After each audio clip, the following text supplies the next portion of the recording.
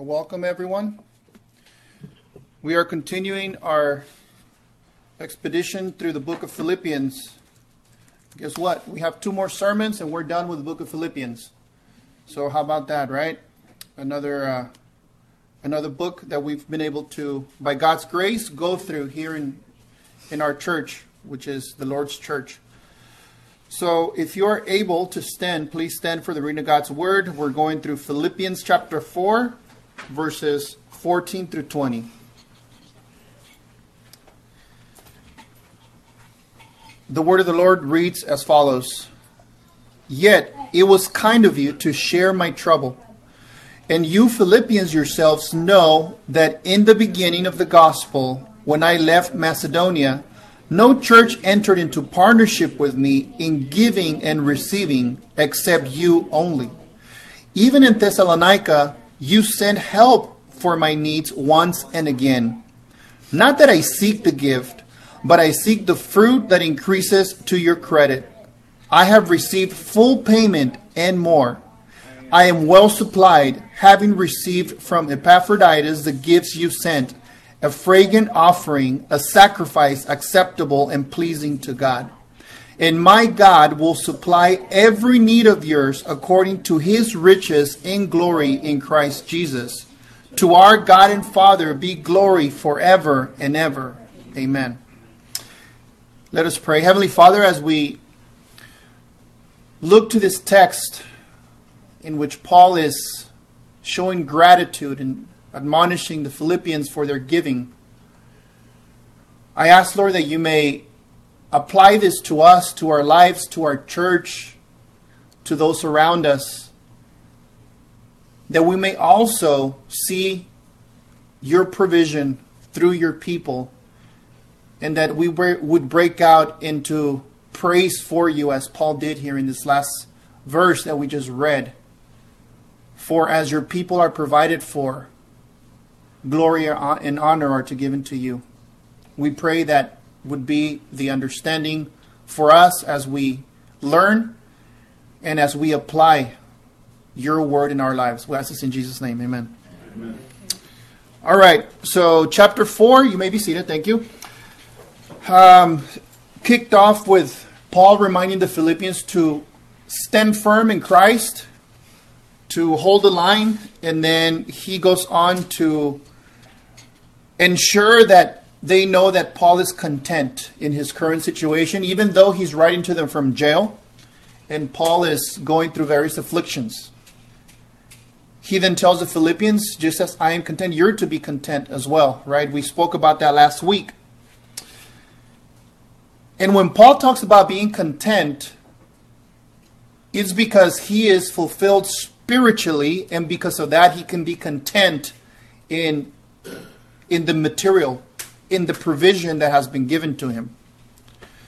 Today, what we're looking at here in this text is the aspect of the everyday needs of a believer, the everyday needs of a church, the everyday needs of a ministry that is carrying forth the gospel. In this case, Paul, from the moment he began to plant those churches with him and the disciples that were with him, they needed provision, right? We live in a world that is a material world. We need to eat.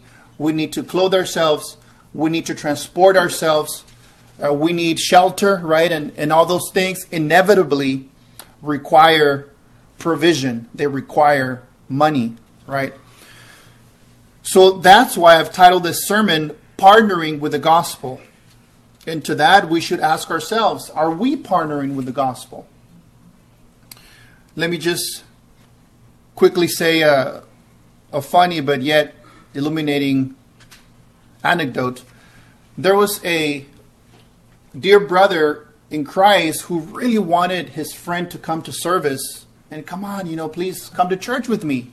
It'll be edifying. It's going to be good for you. And the friend always refused to go because he had many grievances against the church and religion and the standard objections of non-believers. One of his main objections was that all the church cares about money. And he assured him, no, that's not what we care about. We care about the gospel. Just come with me. You're going to like it. Lo and behold, the day that his friend actually came to church, guess what the message was on? Money, right? So, here it is, right? I knew it. So, my friends, my brothers and sisters, if you are here today, this is not what we preach on every time we're here. We believe in expository preaching. We take the Word of God as it comes and we preach through every verse. When the topic of money comes up, which it actually comes out quite a bit, the issue of stewardship, in order for us to be respectful and honoring of God's Word, we have to preach on what the Scriptures brings us next. Amen. And in that case is the partnership, our ally, us becoming allies to the gospel. And that is in the sense that a ministry, a church, needs provision in order to carry forth the work of the gospel. So with that, let me clarify what we don't mean when we say partnering with the gospel. What we don't mean as a church and as believers, we don't mean that we need to help God. God doesn't need our help. Okay, God has plentiful. God doesn't go around begging for provision. God is the owner of all riches. And in order for the gospel message to go forth, He uses His people that provide and cheerfully supplement the needs of other believers and the needs of a church that is carrying forth the gospel. So make that clear. We don't mean that God needs your help. He doesn't need you. Okay? What we do mean is that God, through His providence, through what He has decreed, He uses His church, His people, to carry forth His plan of salvation in order to make that effective and have people go out and preach. Those people need provision because as human beings, we need food again, right? We need transportation. We need, in the case of missionaries, they need to take care of their families. So God uses His people to sustain His people, to do His work. Paul says in this message, therefore, that the church of Philippi has partnered with him in his ministry. Partnered. That word there in the Greek, partnered, it means that they have allied themselves with Paul. They have joined themselves by contributing. Okay, that's what it means. Someone is partnering. I become an ally and I contribute to the work that is being done. The church of Philippi had done just that. And here it's talking about the necessary and daily provisions for Paul, for what he needed in order to carry forth his message of the gospel, as well as for his provision while he is in prison. Right? As we recall the last sermon that we went through last week, we showed how in those times the prisoner was responsible for providing for himself or herself, right? It's not like the prison system we have now that to some extent, right, you kind of get provided for. That was not the case there. So the church of Philippi, whether Paul was in jail or not, they had given to him. Now, unfortunately, the reality that provision is needed and that the church of God, the people of God will give, it is very unfortunate that that truth has been abused and twisted, corrupted in many Christian circles in order to extract money from people and enriching those that are in control of that so-called ministry. Many times we hear the threats that if you don't give to God, you're robbing God. If you don't give to God, God is not going to bless you. Right? I even sounded like a televangelist by saying that. But that's what you hear. You hear that over and over. So let us have this in mind as we go through this message. A couple of things. First, there is no such thing as being obligated to partner in the gospel. No such thing for us to feel guilt-tripped into partnering with the gospel. That is not biblical. Don't ever be fooled through any ministry to compel you to give. One of the lessons that I learned from the first pastor I was under is that he would always say, where God leads, he provides. Okay? God doesn't fail. If a ministry comes to an end or funds dry up and that ministry is no longer there, it is God's will to be that way. God does not fail. God does not need help. And God doesn't run out of funds. Where God leads, he will provide. Now, more specifically, for our local church, for us here at Acts Reformed Church, let us remember that no one is coerced, no one is obligated to ever partner with us. And that if we do partner with this local church, it is because of an internal conviction that the Lord has given us. As far as the donations and the contributions that are given here locally at this very church, all this goes towards expenses and or savings so that we can find a more permanent location, a building. No one in our congregation as of this day is in any type of salary nor payroll. And to some extent, that kind of puts me at ease because I can preach this message that it could be in conviction to me and to all of you without anyone claiming, well, of course, Gerard is going to get more money if the church gives. Nope, that's not the case. Nobody here is under payroll or getting any gain from any financial need or financial contribution given to the church. So with that said, we are called by God to partner with the church, as Paul has here commended the Philippians. And that is for the material needs of the work of the gospel. So a question for us today then is, have you partnered and committed yourself to contributing to the work of the gospel?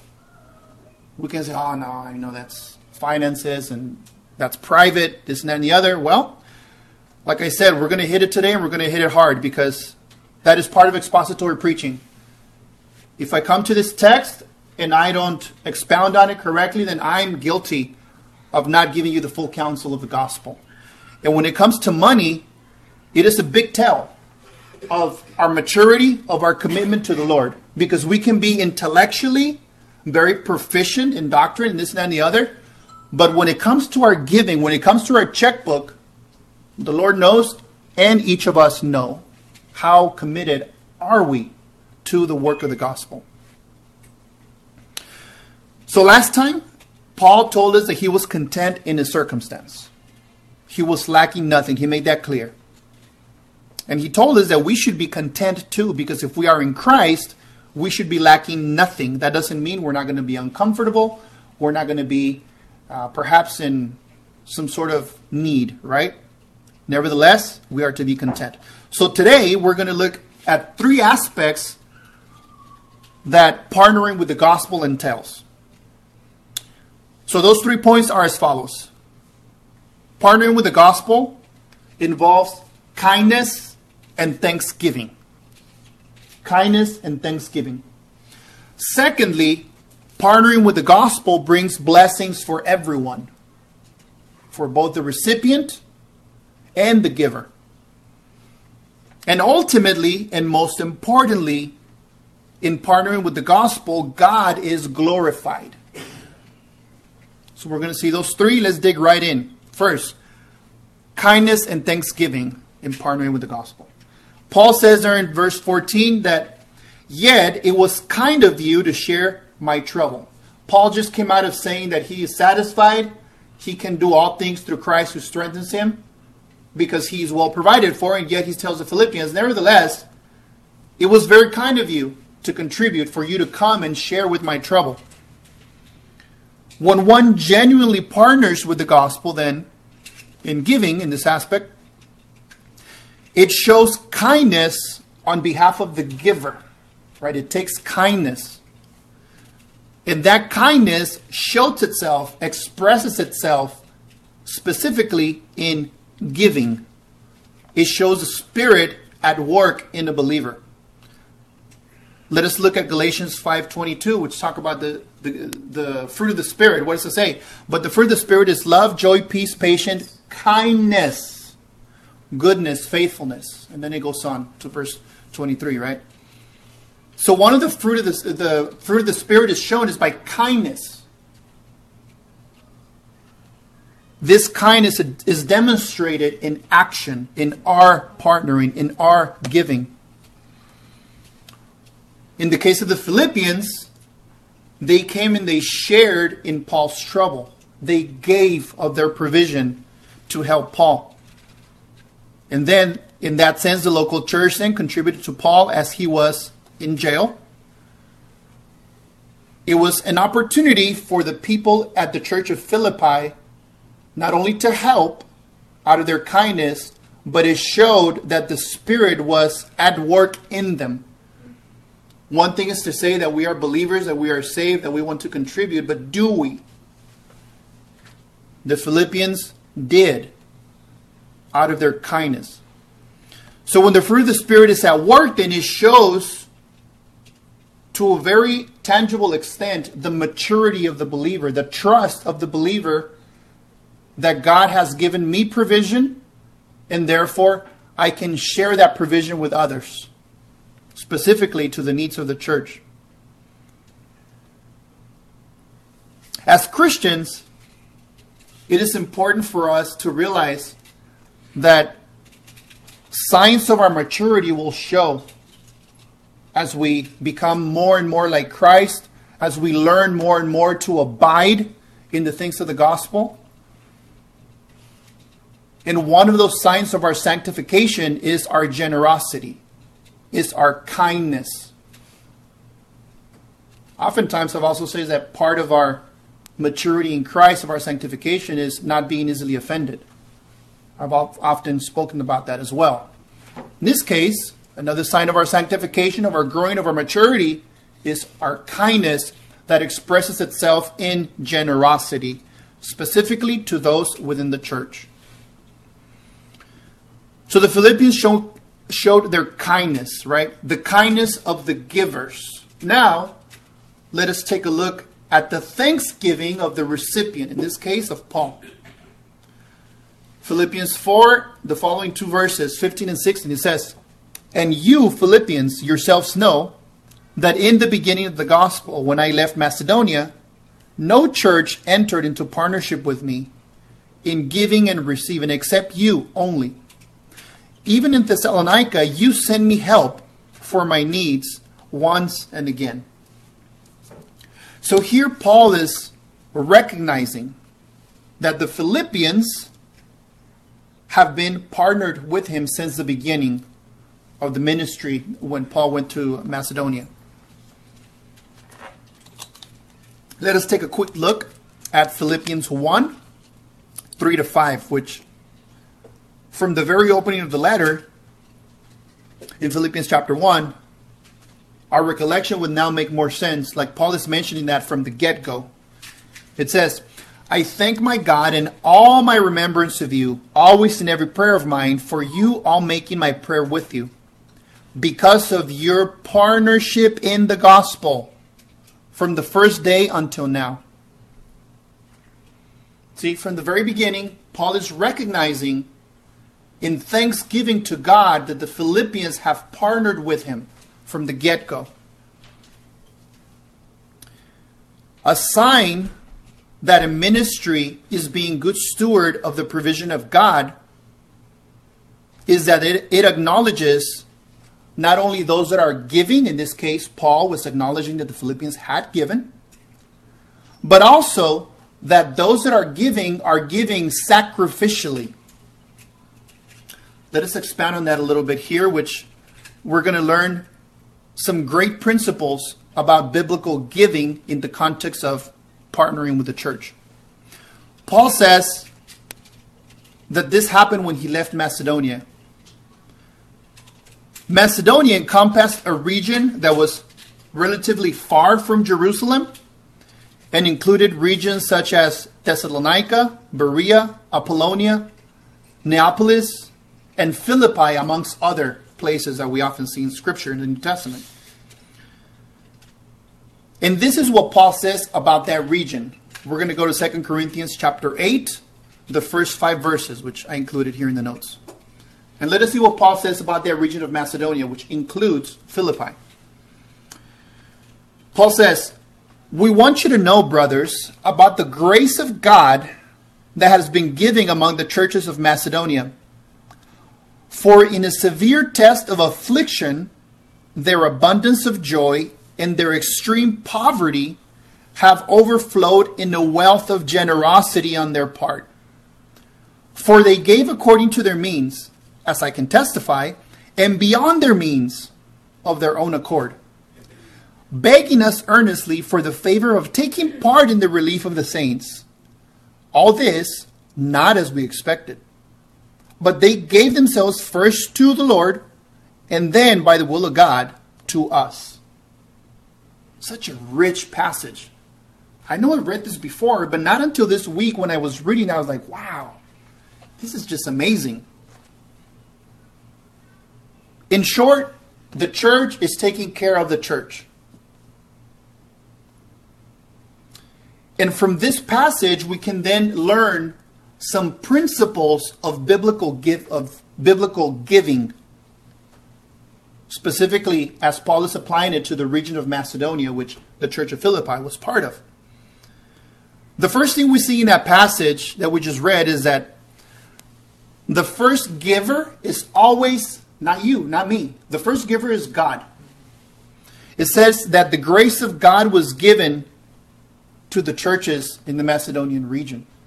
The grace of God, the undeserved favor, saving faith, forgiving people, people growing in faith, in the knowledge of God, being in community with one another. That is all God's grace. God gave them that.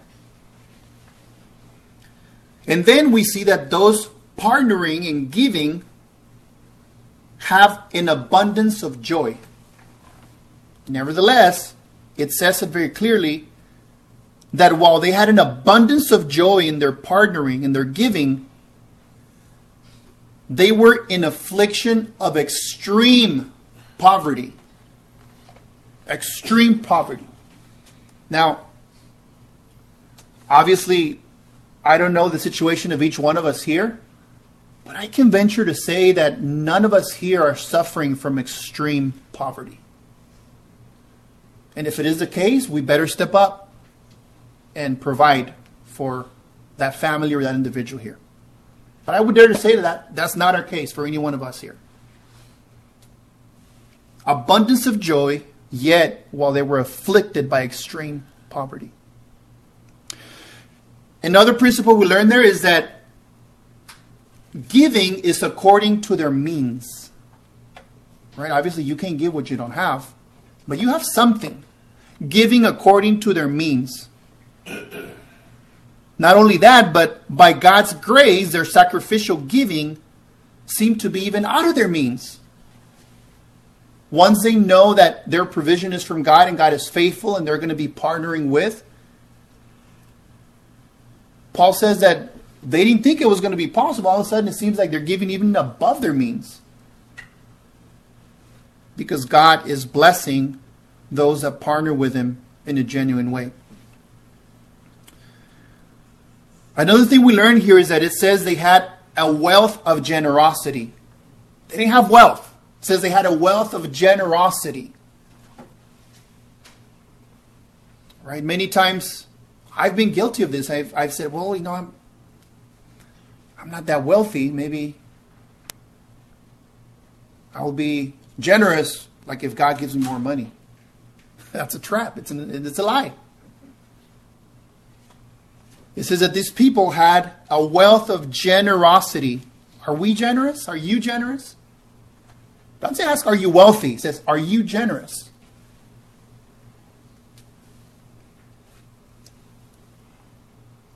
Then it says that those that gave were giving of their own accord. It's very important. Those giving were giving of their own accord. No one is coerced to give. Here in Acts Reformed Church, we don't believe in financial pledges. Like we're going to have a goal of making this much and we require your partnership. No, we don't do that here.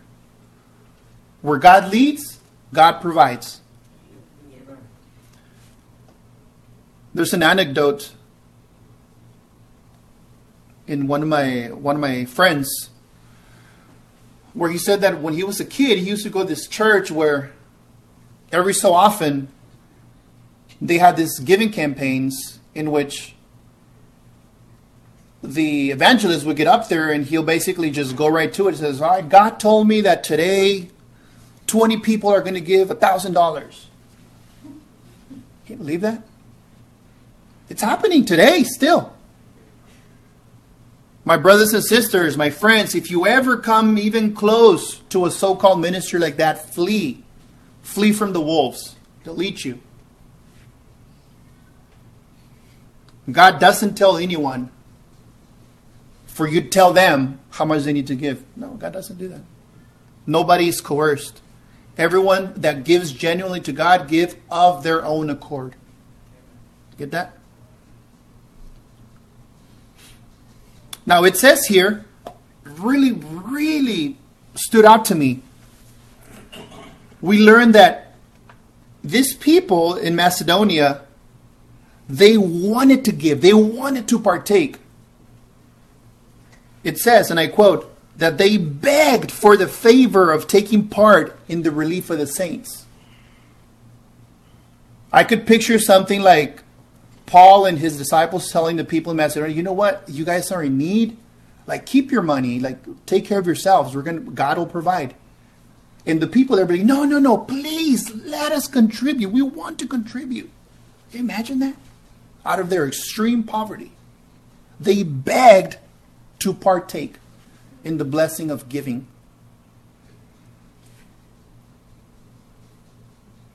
Then we see that biblical giving entails people giving themselves first to God.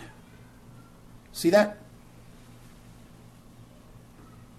It says there that they first gave themselves to God and then by God's will to them, to the saints. What does this tell us? It tells us that if one is not a Christian and you still give, although it may be materially, logistically helpful, that is of no credit to you before God. So let me give you this warning even more bluntly. To a non-believer, no good work will ever make you right with God. Only the gospel will. So if you're not in Christ, if you're not a Christian, this message about giving in the context of church and to give for the glory of God and to help the gospel get through, this message is not for you. The message for you is, there is a God. He is infinitely holy. You are sinful, in need of a Savior. God doesn't need anything from you, but you need God. You need a Savior. And the message to you is, repent from sin, look to Christ, believe in His virgin birth, in His perfect life, in His death, that He died in your place for what you deserved, and He rose again on the third day, defeating death, defeating sin. Believe in that, trust Him, repent from your sins, and you will be saved. That's the message for you if you're not part of God's people. Then as you become a child of God, as you seek obedience, as you seek the Lord, then He'll give you the conviction and the growth to be able to contribute, to be able to give. But not before then. Because there it says that they gave themselves first to God and then to the brothers and sisters. The other aspect about biblical giving that we see here is that it is consistent. Paul says that the church of Philippi had been in partnership with him since the beginning. But then there was a period there which they didn't have the opportunity for. We don't know the logistics. Maybe they had no way of making it to Paul or what have you. But it does say that in verse 16 it says that they gave once and again. Consistency in giving. The work of the gospel never stops. And the practical and human needs of those working in the gospel, of the work of the church, of the expenses of the church, it never stops. It's something that's ongoing. So consistency. Now it mentions something going back to the Philippians passage, about the administering of the gifts. It says that there was giving and receiving. This speaks of the need to rightly steward God's provision. Right? Once people partner with the gospel, there's a great responsibility of how those resources are managed. The language used there, it talks about a very careful financial transaction. This is not just, oh, we'll throw it in the pile and we'll see if we need something and not have accurate accounting of it. No, it gives us a principle and understanding, not only here but elsewhere in Scripture, that those that are managing finances when it comes to God is very, very important. We've heard horror stories of the lack of accountability in finances once they're found out, right? Even recent examples in which a very prominent ministry was channeling money to the top person who was using the money to pay off women he had been involved with. How can that happen? Like, of course, the guy is in sin and that should be reprimanded. But what about the people administering the money? How could they not know?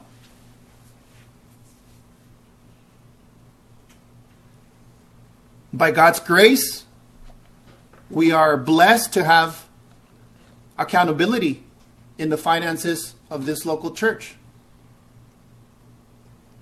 There is no such thing as hidden expenses or private expenditures. No, the books here of the church and of any church should be open to the membership. And they are. When it comes to power, money, sex, do not trust man. It needs to be an accountability. Right? Because our sinfulness will creep in. And if we go unaccounted for, it will be to our detriment and ultimately to the shame of the gospel.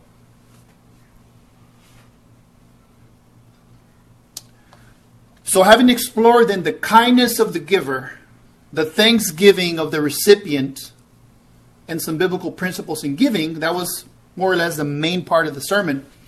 Now let's touch up on the two other points. The second one of that being that biblical giving brings blessing for all involved. Let us read verses 17 and 18. It says, "Not that I seek the gift, but I seek the fruit that increases to your credit. I have received full payment and more. I am well supplied, having received from Epaphroditus the gifts you sent, a fragrant offering, a sacrifice acceptable and pleasing to God." So, is Paul blessed by the generosity of the Philippians? You bet. He is. And nevertheless, Paul had made it clear elsewhere that if he could help it, he actually didn't want to be dependent on gifts, right? He didn't want that to be an obstacle.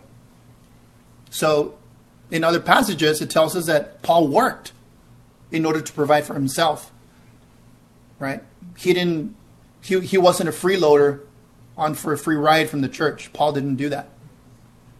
Nevertheless, he was blessed by the gifts of the Philippians. And yet, even a more joyous aspect of the giving that Paul was experiencing, he tells us that it's not the tangible blessings he's receiving from those gifts, but rather he was more excited that the Philippians were showing their spiritual maturity as they gave sacrificially with joy because their obedience was going to be rewarded. That's what he was most excited about. God was going to reward them. So let us ask, does the text give us an indication of the motive of the Philippians? Yeah, they were eager, joyful. They had a wealth of generosity. Their motivation was genuine for the work of the gospel to help Paul. We get the indication then that whatever it was, their motivation, we see some of it, it was not selfish. They were not attempting to trick God into blessing them. They were not doing that. It's a very important difference. Why do we need to point this out? Because one of the lies of the so-called prosperity gospel is that if you give money to them, that God will then bless you. There's like this special formula. You give 100, God will give you 1,000. You give 1,000, God will give you 10,000. There's no such thing. That's a lie. That's garbage. That's a false gospel. So then if we give to the church with the purpose of getting something back, getting a blessing back, what is it that we're actually exposing? If the church is telling us to do that, it shows the greediness and the corruption of that so-called ministry. And if we are suckered into doing it for that reason, it also exposes our corruption and our selfishness. Cool, I give and then they're going to give me more. You see that? Double exposure. Since Paul knows that the Philippians are giving out of their love for God and love for the gospel, Paul knows that they're going to be blessed. Paul makes it clear that God has supplied and will keep supplying his needs. So he is blessed as well. Paul is blessed, and the Philippians are going to be blessed because their partnership with the gospel and their generosity is not within a hidden agenda. Is not so that they can then get back more. No. Then Paul also makes it a reference into the sacrificial giving as a sort of fragrant and pleasing sacrifice to God. This is alluding to Old Testament language, where people would come and they were offering their animal sacrifices unto God. It says that that was a pleasing aroma. That was pleasing, fragrant aroma to God. Let us look at Hebrews 13:16.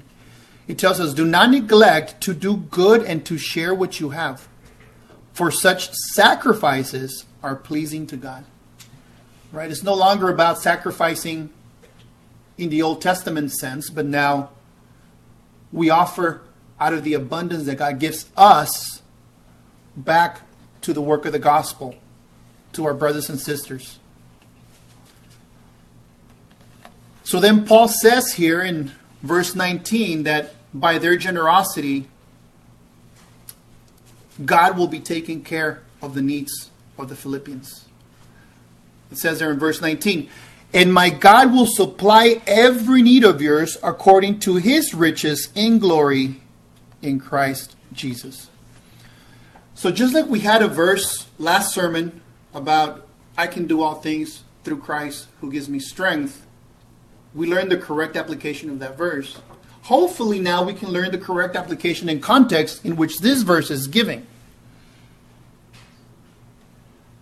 When we give generously, sacrificially, trusting in the sovereignty of God for the work of the gospel, because that has taken a priority in our lives, what is it then that applies to us as believers with that type of devotion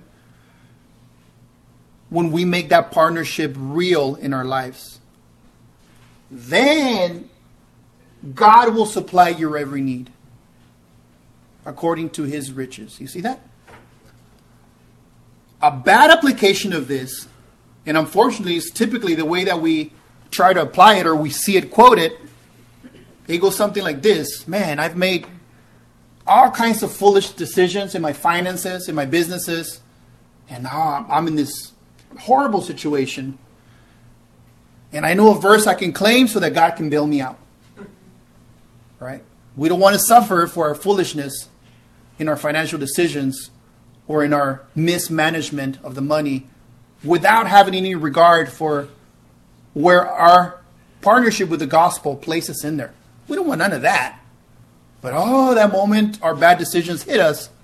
Oh, God, come on, please. You're going to supply for all my needs, please. There is consequences, my brothers and sisters, for our mismanagement of money. And even in God's grace, he even pulls us out of that by his mercy. Let us not forget that. When and if he does, it should lead us to repentance for us to be able to manage our resources in a godly manner, to abide in the obedience of stewardship, because that matters. So then, partnering with the gospel, the recipients are blessed, The givers are also blessed. But it's never done with an expectation in mind. It's very important.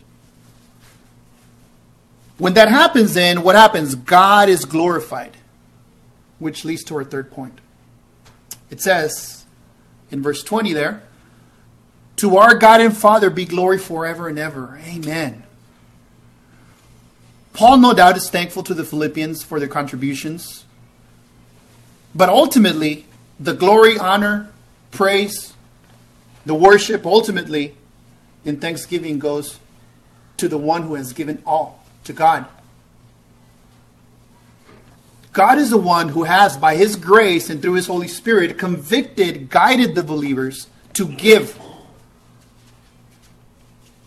to be discerning of God's Spirit when there's a need, for them to want to give, for them to beg, to please let me partake in this giving. It is only God's grace that's able to do that in the minds and hearts of people for them to give. If not, can't do it. Or even if you give begrudgingly. It is only God that will grant this kind of generosity to His people. God is the one who has changed their hearts, their minds, their priorities, given them maturity in the gospel, in order for the Philippians to become partners, genuine partners in the gospel with Paul. And therefore, Paul has nothing else to do but he breaks out in just doxology, worship to God. All glory be to God for His goodness. So then, what have we learned today? Well, many things, right? But let's try to recap a couple of things here. Let us not forget that God uses His people for furthering His gospel. Are you part of God's people? And if so, are you being obedient to partnering in the gospel with what God has provided you?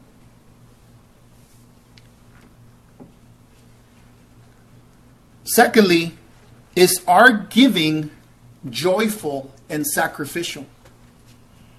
As we learned, biblical giving is out of each person's accord, never forced, and it ultimately should produce a joy in us to give. So let us ask ourselves this question. When was the last time that God gave me discernment or conviction to give either directly to the work of the gospel within the church or to a fellow saint in need? And to give in a sense and in a fashion that would not be normal, like the world would think you're crazy for giving that much or in that manner. Has God convicted us to give in such a manner? And if so, do we obey? Or do we kind of pass the ball? Oh, I mean, so-and-so has more money, maybe they could. Is it sacrificial? We're reminded of 2 Samuel in the passage where it describes how David was going to build an altar to God and lay some sacrificial offerings there. The owner of that land and of what David needed to put this altar and sacrifices together was the name of Araunah. And he was going to give David what he needed, the threshing floor and the animals. David, my king, here you go. And this is what David said. 2 Samuel 24:24. But the king said to Araunah, no, but I will buy it from you for a price. I will not offer burnt offerings to the Lord my God that cost me nothing. So David bought the threshing floor and the oxen for 50 shekels of silver. Is my partnership with the gospel sacrificial? Am I giving something up to partner with the gospel? Am I giving up certain comforts, certain treats to partner with the gospel? Is it self-denial when I partner with the gospel? Or, to that matter, provide an immediate need for another saint? Or do I put my needs and my wants and my comforts and my luxuries first? And then lastly, why is this important? Why should we talk about giving? Why does the scripture talk about giving and kind of gives us a reality check for us to check ourselves? Why? That's when we need to realize that part of the reason is because we have been the recipients of God's giving. God already gave his best. God the Father sent Jesus, his Son, God in the flesh, in order to provide for our needs. So God is the first giver. God is the one who has given us above and beyond what we ever deserved.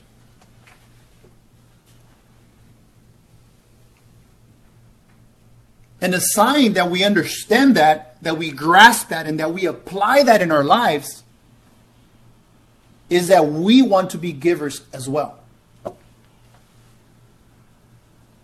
And in our human nature, the most difficult way to give is finances. Let's just be real, right? Like, oh, I could help you here and there with maybe around the house or to a physical need, which is important too, right? We should help each other. But when it comes to money, like, I'm not going to get nothing back. That's where it's hard for us, if we are honest, right? Because we value money. We value money a lot. So how we manage and prioritize money says a lot about our spiritual state. That's just what we see in Scripture, right? God has been gracious to provide us with money, right? It's his. He provides it to us. And now the question to us is, that provision that God has given us, it could be just enough for what we think we need, or it could be above and beyond what we need. Are we generous? Does your money own you instead of you owning money? That's a question that only we can answer. We have sometimes this carnal fear that if I give, if I partner with the gospel, if I help out a brother or sister in need, I'm going to come up short. Or I'm going to interrupt my comforts and luxuries and gadgets that I need, which you actually don't need, right? And many times it is that fear that robs us of our joy to partner in the gospel. Let us take a look at two quick scriptures here. Proverbs 11:24 says, "One gives freely, yet grows all the richer. Another withholds what he should give and only suffers want." See? We see this principle in Scripture over and over again. If you're hoarding, if you're fearful that if you give, you're going to run out, you're always going to be feeling like you don't have enough. 2 Corinthians 9:6, it reads, "The point is this, whoever sows sparingly will also reap sparingly, and whoever sows bountifully will also reap bountifully." Right? Pretty self-explanatory. Do we have the conviction then that we can be better stewards? Can we be better givers? And in a sense, again, I apply this challenge to me as much as I throw it to you, right? And in a sense, I kind of feel okay about pushing this, because if increasing happens in this church, I'm not benefiting from it directly, right? So it's like, oh, of course Gerardo wants more people to give because he's going to pocket. No, that's not the case, right? So therefore, it's a challenge for me and equally to you, for the church and for specific needs of the brethren. And let us not be swallowed up in the trap that, well, you know, if I have more, I would give. That's a lie. You're never going to give. If you're not faithful with the little, you will never be faithful if God ever blesses you with more. Remember, those people here gave out of their extreme poverty. You see that? There should be a conviction, a a feeling of, I've been given so much, how am I not going to give to the work of the gospel so that others can hear the saving message, so that others can be blessed, even with the need that they have, right?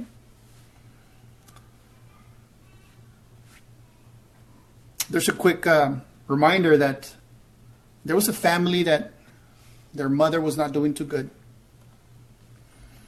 The siblings, the majority of them, actually all of them except for one, were pretty wealthy. And when time came to prepare for the funeral expenses of the mother that was going to pass, they all, they contributed. And the one sibling that was not well off, he also gave. That's an honorable man. See, he could have easily said, well, I don't need to give. My siblings are rich. That's an honorable man. How much more with the work of the gospel should we be diligent? I'll close with this verse, the words of Jesus, Luke 16:10. One who is faithful in a very little is also faithful in much. And one who is dishonest in very little is dishonest in much. My brothers and sisters, if you have little, be faithful with that. And the conviction I have is that perhaps I already have much and I'm already being dishonest with much. May it not be, my brothers and sisters. Let us pray.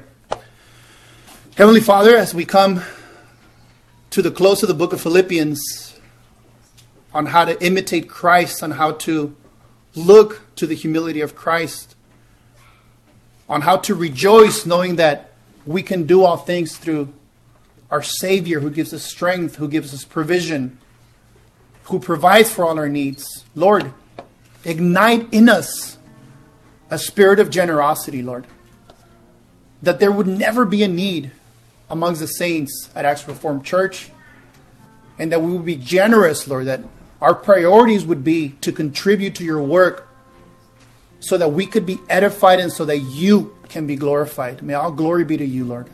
We ask this in Jesus' name. Amen.